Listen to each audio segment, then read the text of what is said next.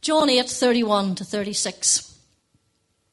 To the Jews who believed in him, Jesus said, "If you hold to my teaching, you are really my disciples. Then you will know the truth, and the truth will set you free." See what I mean?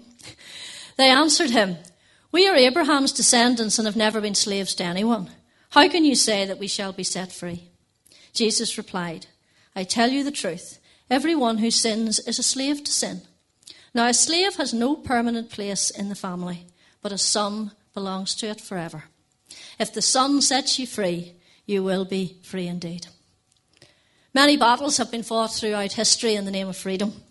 I'm sure some of you can tell me who said or shouted probably these famous words. "They may take our lives, but they'll never take our freedom." Anybody? Well, if you'd said Mel Gibson, you would be right in the film Braveheart. Actually, you'd be more right if you said Mel Gibson and not William Wallace, who he was portraying, because there's no record that William Wallace actually said those words. At the Battle of Stirling Bridge in 1297, it was the 11th September, and the Scottish were fighting the English. What's new? Indeed, you sometimes feel that the struggle is not over when you see the Scottish rugby team and their supporters singing, "We'll send them home to think again," begin before the start of the rugby matches.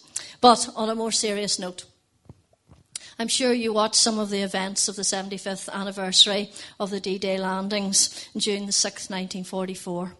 And I know I was struck and brought to tears by the veterans who were reliving the event and remembering their fallen comrades. Some of them in France that day that hadn't been back since then. It was very moving. You know, freedom costs. People have made great sacrifices throughout history to secure freedom. Freedom to live, freedom to vote, freedom to govern ourselves the way we want to, freedom to choose, and so much more. Freedom to worship, freedom to read the Bible. In fact, there are many across the world who are still longing for that freedom. But we see in our Western society something that is the very opposite. Our society no longer wants to be constrained and guided by Scripture. And many no longer want to have to follow the moral compass of the Word of God. Freedom is about having the right to do whatever you want to do, whatever feels right to you at the time. The right to choose with fewer and fewer boundaries. We see it in the abortion bill in Parliament at present. We see it in the desire for freedom to marry whom you choose, male or female, and even to choose whether you're identified as male or female or neither. There may soon be the freedom to choose the very sex of your baby. And you know, when designer babies become as easy to choose as designer handbags or designer trainers, I think we've lost something of the miracle of new birth. We also see the boundaries being pushed in the prolific marketing of gambling and alcohol, in the desire to have mood-enhancing drugs legalised, in the lack of ability or willingness even to control the access to pornography and prostitution. And especially at the moment, we see it in the rise of knife crime. It seems as if people feel that they have the freedom to take someone else's life for the most trivial of reasons. More and more people are claiming the right to think, to say, to do what they want, when they want to do it, and all in the name of freedom. No, not only has society pushed the boundaries, they've thrown them out, and they've also denied the existence of a God who put them in place for our well-being, for our good.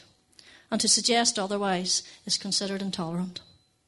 But there is a need for freedom.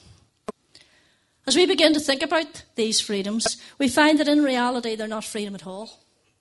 So many of these self-indulgent behaviours lead to addiction, and starts out as the right to choose, often becomes a force that you can't break free of. For example, last week, like many of you I'm sure, I watched the golf on Sky. And I wasn't there, but I did watch it. I did follow it. It was great. But every now and again, every about 20 minutes, there's an advert. You know, it's a little space for adverts. But it's just not adverts for washing powder and the like. So many of the adverts in sporting events, as you'll know if you watch it all, are just filled with opportunities for gambling, encouragement to gambling, just to take one example. And you know, at the bottom of those wee gambling adverts, they'll put, when the fun stops, stop. But what we need to realise is for many people, they can't stop. The stopping has become impossible. The addiction is there and they can't let go. Self-indulgence becomes self-destruction. And eventually people realise that what they thought was their choice and that they were in control of is really controlling them. And they're a slave to their behaviour.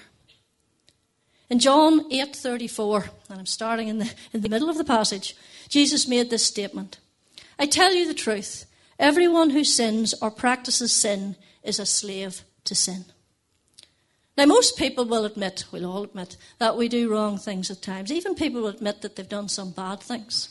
But they don't like to label it with the word sin. We hear the phrase, nobody's perfect. It's only human. I'm only human. We are only human. But we're not the human that God designed us to be.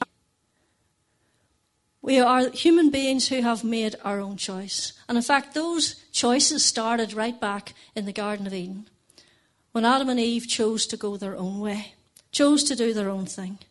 That resulted in a fallen human nature that is in us all. Which means that not only do we sin by choosing to do our own way, or to go our own way, we also live under the power of sin. Whether we want to admit it or not, we're slaves to sin with no power to control it. Paul recognised this in Romans 7:18. I know that nothing good lives in me, that is, my sinful nature.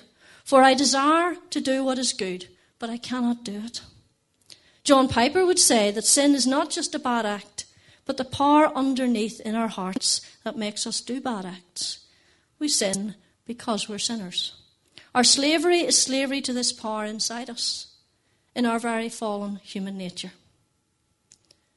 But most people don't think of themselves as slaves. When we think of slavery, we think of Roman slaves, or the slaves who worked in the cotton plantations in the American South that the Civil War attempted to abolish.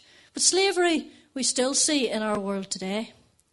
Only a few weeks ago, I switched on the news, and the headline story was the story of the biggest example, the greatest example of modern slavery in the UK to date.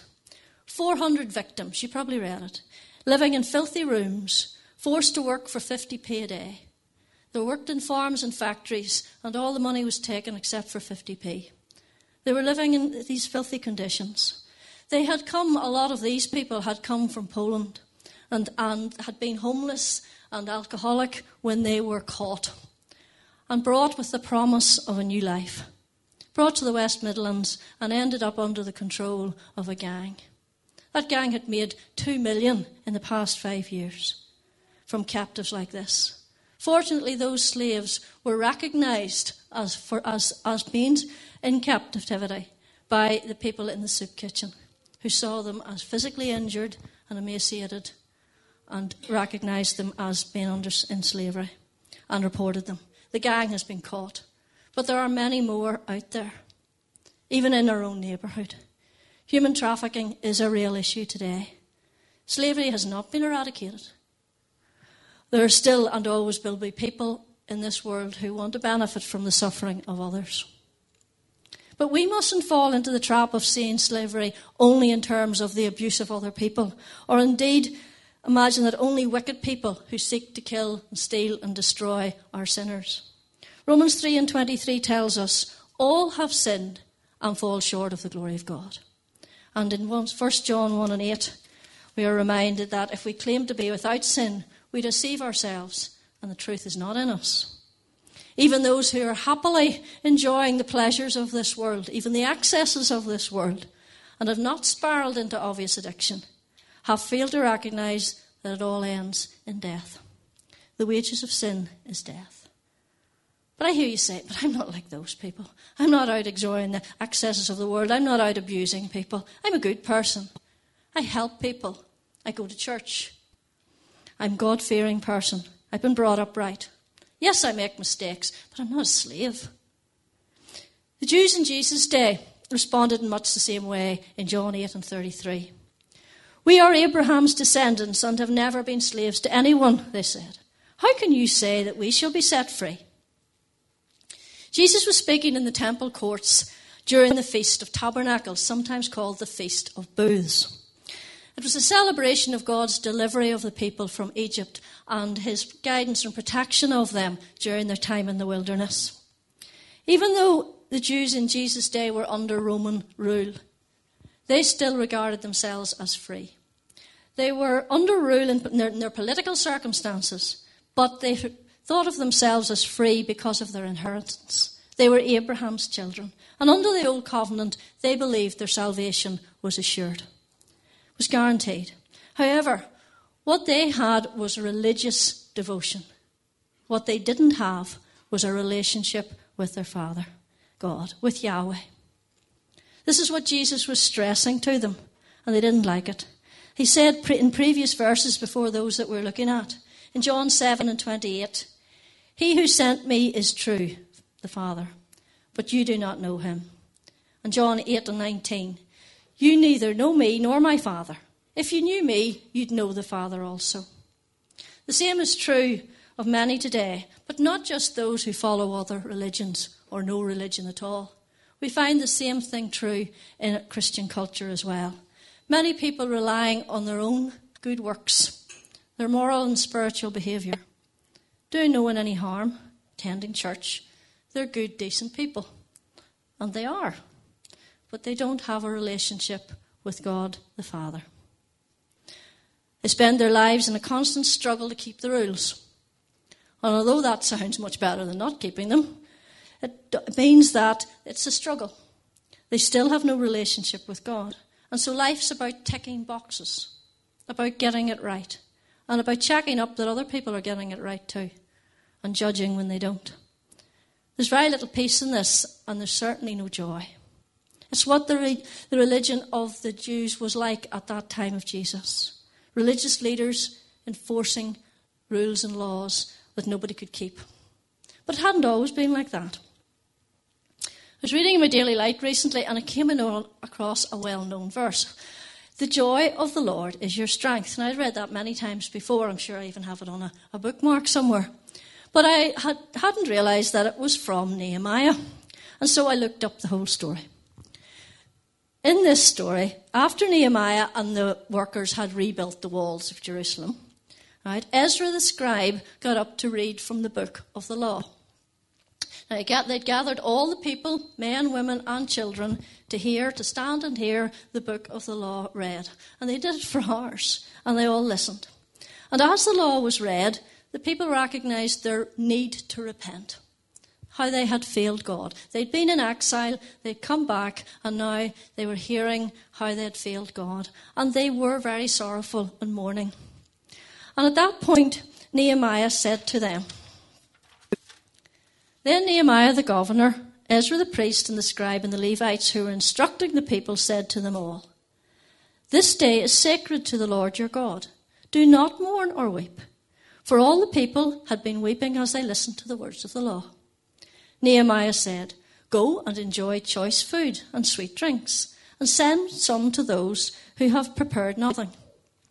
This day is sacred to our Lord. Do not grieve, for the joy of the Lord is your strength." The Levites calmed all the people, saying, "Be still, for this day is a sacred day. Do not grieve." Then all the people went away to eat and drink, to send portions of food, and to celebrate with great joy, because they now understood the words that had been made known to them. On the second day, the law was read again, and this time they came across the teaching of Moses in Leviticus 23 on the Feast of Booths.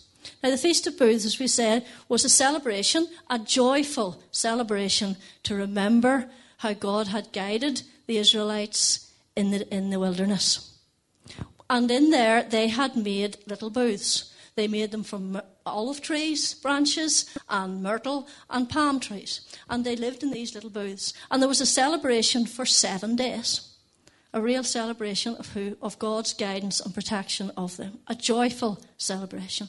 And so the Israelites at this time, on hearing this amazingly saw that they were in the 7th month too. This was when it was being read, and decided that they would again celebrate the Feast of Booths. So they got the branches, the myrtle, the olive, and the palm branches. They brought them together. They made the booths. They made them on the rooftops. They made them in the courtyard of Jerusalem. They made them all around where they were. And they had a time of celebration. And it says in verse 15 of Nehemiah, in that chapter 8, the whole company that had returned from exile built booths and lived in them. From the days of Joshua, son of Nun, the Israelites had not celebrated the Feast of Booths like this, and their joy was very great. How wonderful that they were rejoicing. But why such joy and celebration? It was because they had returned not just to Jerusalem, but they had returned to their God. Yahweh was back in charge. They knew what they had to do to follow him. They knew what he expected of them. They were back following their God. They were rejoicing. As I've said, it was during the Feast of Booths that Jesus was speaking. But there wasn't much joy about there. It had returned to the Jews expecting these laws to be kept. And celebrations like this weren't happening. In fact, the religious leaders were actually ready to kill Jesus, and they didn't believe him. But what he was trying to stress, and what annoyed them so much, was that he was the way to the joyful relationship with God that we see in Nehemiah. And even more than that, he was the way to a restored relationship with the Father that wasn't based on just keeping the rules. He was the way, the truth, and the life, but they couldn't see it, or they didn't want to see it. But what he was saying is true. You could have a restored relationship with God the Father, not based on having to keep the law, but based on believing him to be the Son of God. He wanted them to realize, just as he wants us to realize, that acceptance of what he said about himself as the truth would not only bring forgiveness of sin, but also adoption into the very family of God. Verse 35. It's an amazing wee line in here. Now, a slave has no permanent place in the family, but a son belongs to it forever. So if the Son sets you free, you will be free indeed. What a phrase to throw in there in the middle of that verse. A son belongs to it forever. Son with a small s. He's not talking about himself as son, but those who would believe in him. It's possible to have a restored relationship with God who made us, and it's in that relationship that we find freedom. This is the way to freedom. This is the truth that sets us free. As many of you know, before I retired last year, I was a physics teacher in Dromore High School. Not sorry to be leaving that. A big part of getting the pupils through GCSE physics and AS physics was getting them to learn the facts. Difficult to do, but vital. When I would talk about, and it was my mantra throughout my years of teaching that this was needed, but when I talk about that in front of the headmaster, John Wilkinson, the previous one, he would say, Hazel, there's no such thing as facts, and just to stir things up a wee bit. He was a bit of a philosopher or a thinker, or at least thought he was. But anyhow, he wasn't altogether wrong, even in science. Over the passage of time, many scientific facts that have thought to have been true have been actually proven false. Galileo, for example. Galileo came along and proposed that the earth orbited the sun. Now, the church leaders of the day arrested him, and in fact he stayed under house arrest until his death. Still looking through his telescope out in space, and ended up blind, looking at the sun through the telescope. But that's another story. What they wouldn't believe, weren't willing to believe, was that the earth orbited the sun and that the sun was at the centre. What they wanted to believe was because they were on it and God had created the earth, then the earth must be the centre of everything. And sure, if you look out, the sun goes up on one side and down on the other, so it must go round. But their sense was proved wrong. Before that, many believed that the earth was flat. But since astronauts have gone into space, and we've seen photographs, we now know the earth's round. Now, that's if you actually believe astronauts have gone into space.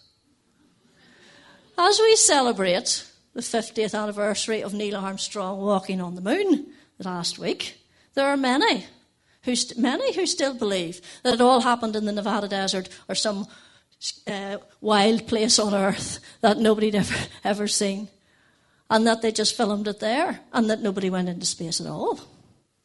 So, I don't know, you might have your own views on that. Personally, I believe they did walk on the moon, and I have met an astronaut who has been to the space station and taken photographs of the earth, and it is round. But at the minute, anyway, slightly off round, but round. Bottom line is, the facts change. In fact, they can change daily. Today, butter might be bad for you. Tomorrow, it might be all right and go round again. So what is the truth? Regardless of what the facts say at a given time, truth is reality. I might want to be able to play golf like Rory, even on a bad day. And he had a bad day. But the reality is very different. My niece Katie and I sometimes play at Edenmore, and the other week when we were heading off down the fifth fairway after the ball, I said to Katie, in my head that was a really good shot, but then I hit it, and it wasn't such good. The reality was very different. So what is the truth that Jesus is talking about here? It's the reality for time and eternity. The reality, what is truly true, that Jesus Christ is the Son of God and the only way to be set free from our sin. He is the way to freedom. Because the power of sin in our lives is real, there's nothing we can do to reach the standard of perfection that God sets. But before you blame God for setting the bar too high, we need to remember that it's God who takes the initiative and provides the answer. In Romans 5:8, but God demonstrates his love for us in this: while we were still sinners, Christ died for us. You know, there comes a stage in the struggle against sin when people are broken and can go no further. Or maybe it's in the struggle to be good enough every day that we eventually have to throw up our hands and surrender. Admit we're sinners, helpless to change ourselves. Do you know, I believe at this point that's when the angels start to rejoice. And maybe even look at each other and say, at last. They realise they can't do it themselves. In admitting that we are sinners with no way to fix ourselves, we find that Jesus has done everything that is necessary for our salvation. We can be forgiven and set free from condemnation. Earlier I quoted from Romans 3:23 and from Romans 6:23, well-known verses. For all have sinned and fall short of the glory of God. But I didn't give you the whole story. In fact, it really quite annoys me when those half verses or half bits of truth are on banners and so on, or walls of houses or whatever, and you only hear half the story. Because this verse continues, for all have sinned and fall short of the glory of God, and are justified freely by his grace through redemption that comes by Christ. The wages of sin is death, but the gift of God is eternal life in Christ Jesus our Lord. Jesus paid the price, bought us back, died to save us from death and hell. He frees us from the condemnation of sin by being condemned for us, by taking our place. But he frees us also from the power of sin by changing our nature at its very root through new birth. We become a new creation. That's what I want you to realize this morning. The power of sin is broken. And that's not all. We have peace with God then and a restored relationship. We become sons in the family forever. We're free indeed. I never tire of quoting 1 John 3:1. How great is the love that the Father has lavished upon us, that we should be called children of God. And then John goes on to say, as if he's thought about it for a minute, and that is what we are. If you have accepted Christ as your Saviour, you are a child of God, as we sang in worship this morning. Are you fed up this morning trying to be good enough? Trying to keep the rules that are often self-imposed, but failing? Are you ready to throw up your hands and surrender? Fall at the foot of the cross and ask Jesus to save you. Do it. Do it right now. He's waiting. All of heaven are waiting to rejoice when you come to Christ. When you stop trusting in yourself and start trusting in the one who loves you more than anything. Do it.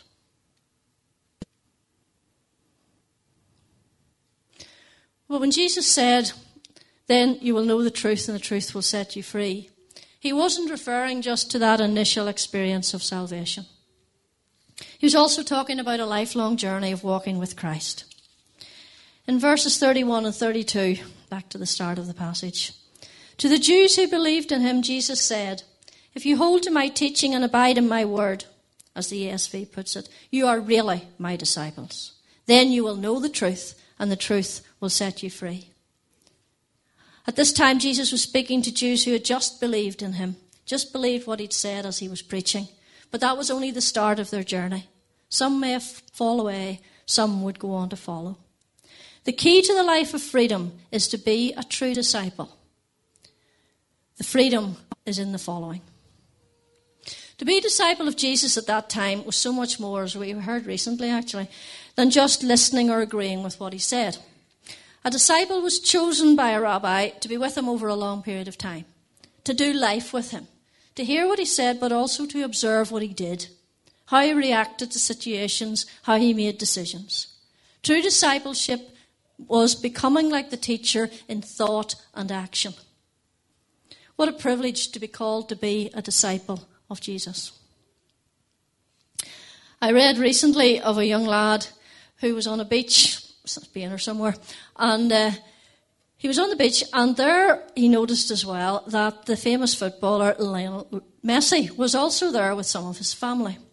So the young lad, of course, had a ball with him and started to kick the ball about, as you would, and Messi and his family joined in, and he was delighted, obviously. And he said that Messi couldn't speak English. I don't know what his English is like, but it seemed that he couldn't speak English, so they couldn't really communicate by talking. But the young lad learned so much from him just by playing football with him and watching what he did, and was so excited about it. He had put it up on Facebook. If you're a budding football player, wouldn't it be great to have time spent with Lionel Messi or some famous person like that who's good at football? And to not just watch him play in a match, but also to hear what his warm-up routine is, what his training schedule's like, what his lifestyle tips are, to live life with him for a while. That would improve your football. Or if you want to be on Britain's Got Talent or The X Factor, do you?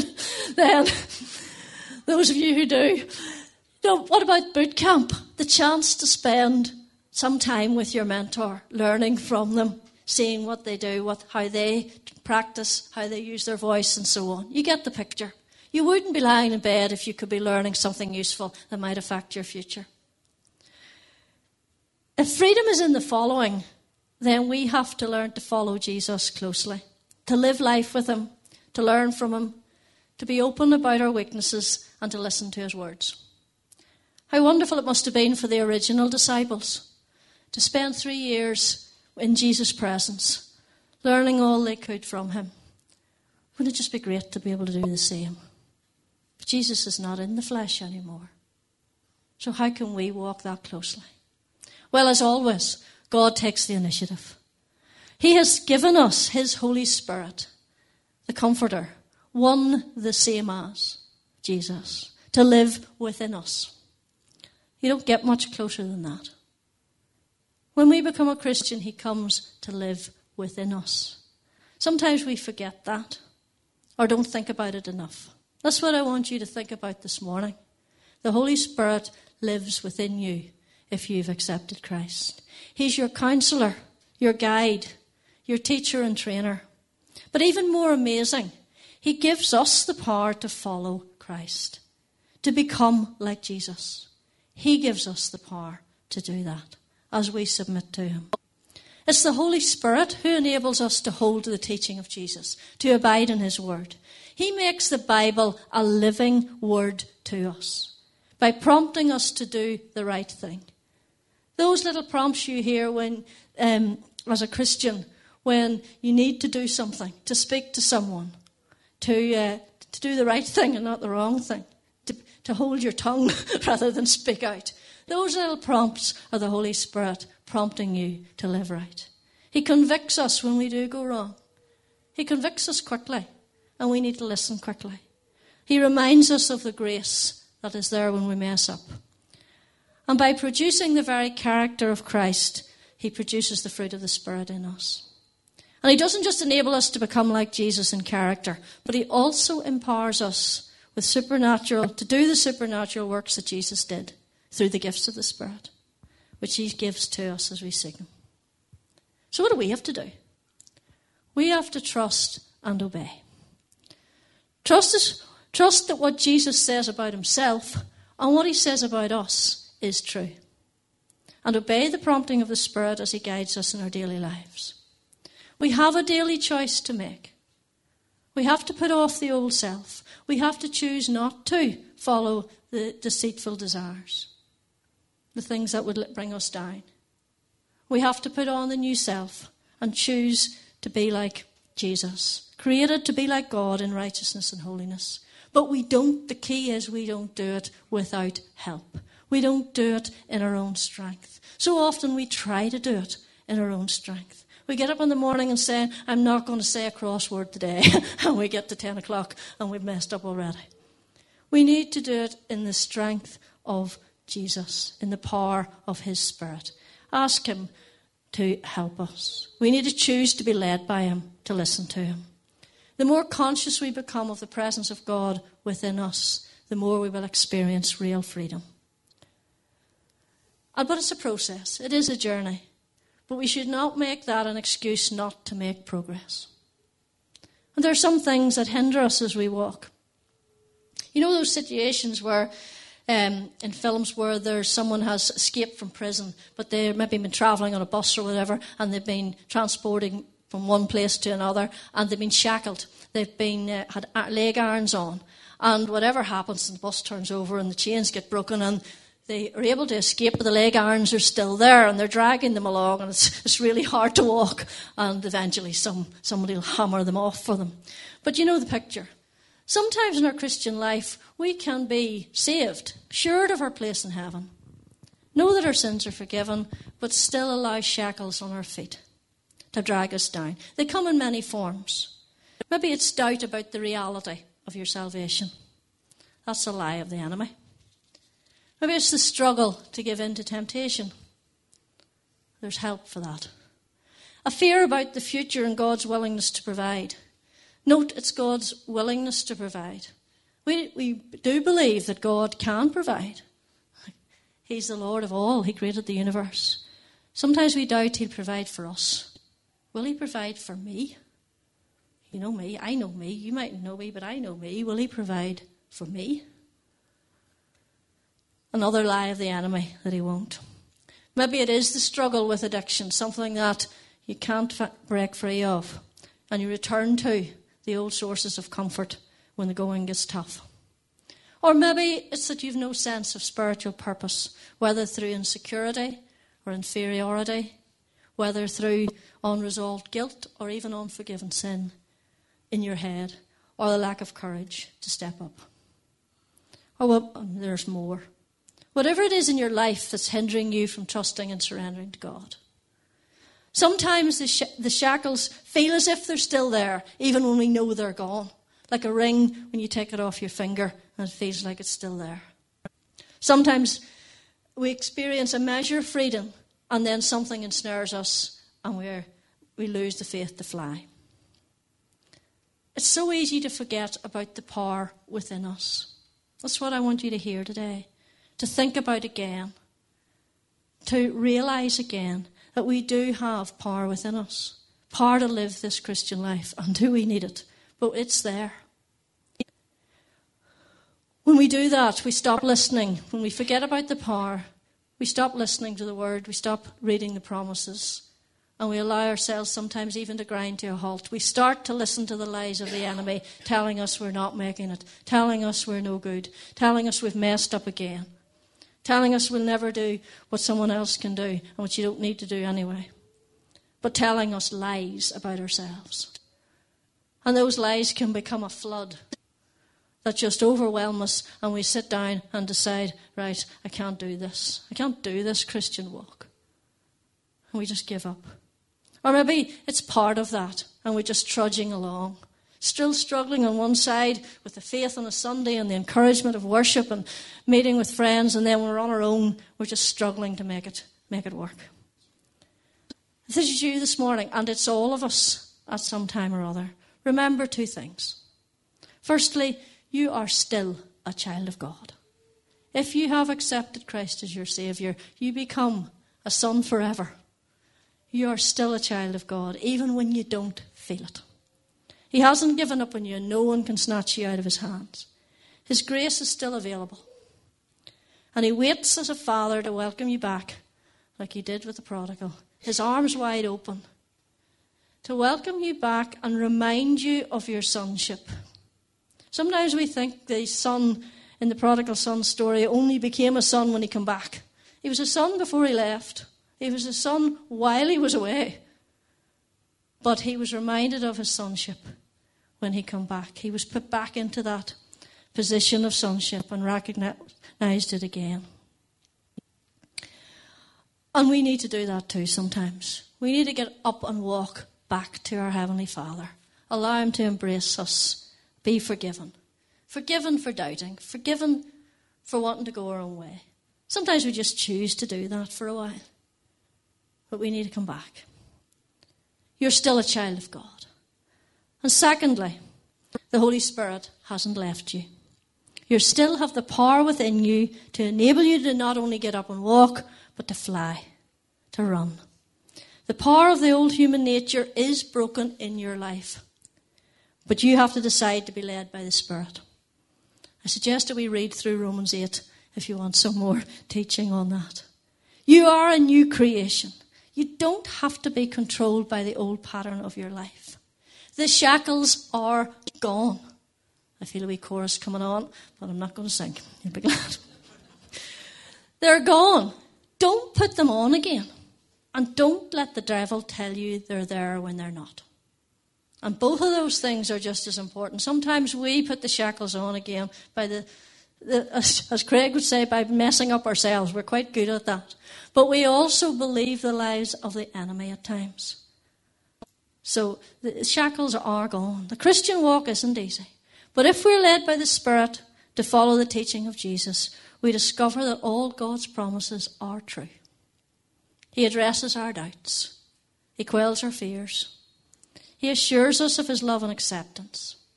He provides a way out of temptation and addiction. And he gives us a purpose for living that brings joy and fulfillment. And more than that, and totally amazing, that impacts eternity. God's purpose for you impacts eternity. That's freedom. What greater freedom is there than that? Peace, protection, provision, purpose. That's what he gives us. Freedom's not the desire or the ability or the opportunity even to do just what you want to do when you want to do it. Some people say that about retirement, but it's not that. The world would like to think it's that and would like to think they're free when they make such decisions. But ultimately it ends in destruction. Real freedom is choosing to trust and obey. Be accepted, secure, and significant in the family of God, which is what you are, and empowered by God to be everything he made us to be. That's freedom. It's summed up very well by the psalmist, as it usually is, by the psalmist in 119, verse 32. I run in the paths of your commands, for you have set my heart free. I run in the paths of your commands. I follow you closely. I want to do what you want me to do. I want to know you better, for you have set my heart free. As we believe what Jesus has done for us, as we believe that our sins are forgiven, that the power of sin over us is broken and does not need to control us, that there is help and strength in this Holy Spirit within us to live this Christian life, then even in those down days, we can get up. We can get up and walk. We can get up and run. We can get up and fly. We can be who he wants us to be. And when we stumble, he will lift us up because he has us by our right hand, in his right hand, and he holds us. That's freedom, folks. That's what freedom is. Freedom is following the Lord who made us. That's true freedom. So let us choose today to be true disciples, to follow closely to his teaching, to surrender our lives to him, and to experience true freedom as we walk with him through this life and into eternity and glory. If there's something that is hindering you this morning, there'll be prayer ministry at the end. But even now, bring it to him. Let those shackles go again. Be set free. And trust again. Just dwell, even today. Dwell again. Focus again. Not just in your head. This isn't just a mindset. Oh, I know the Holy Spirit's with me. This is real. The Holy Spirit is with us. The Holy Spirit is in us. He is real. The person of God within us. So we do have strength. It's not just I can, I believe I can, I will. It's more than that. He is the power within us to live the life he wants us to live, with the saving grace that catches us when we fall.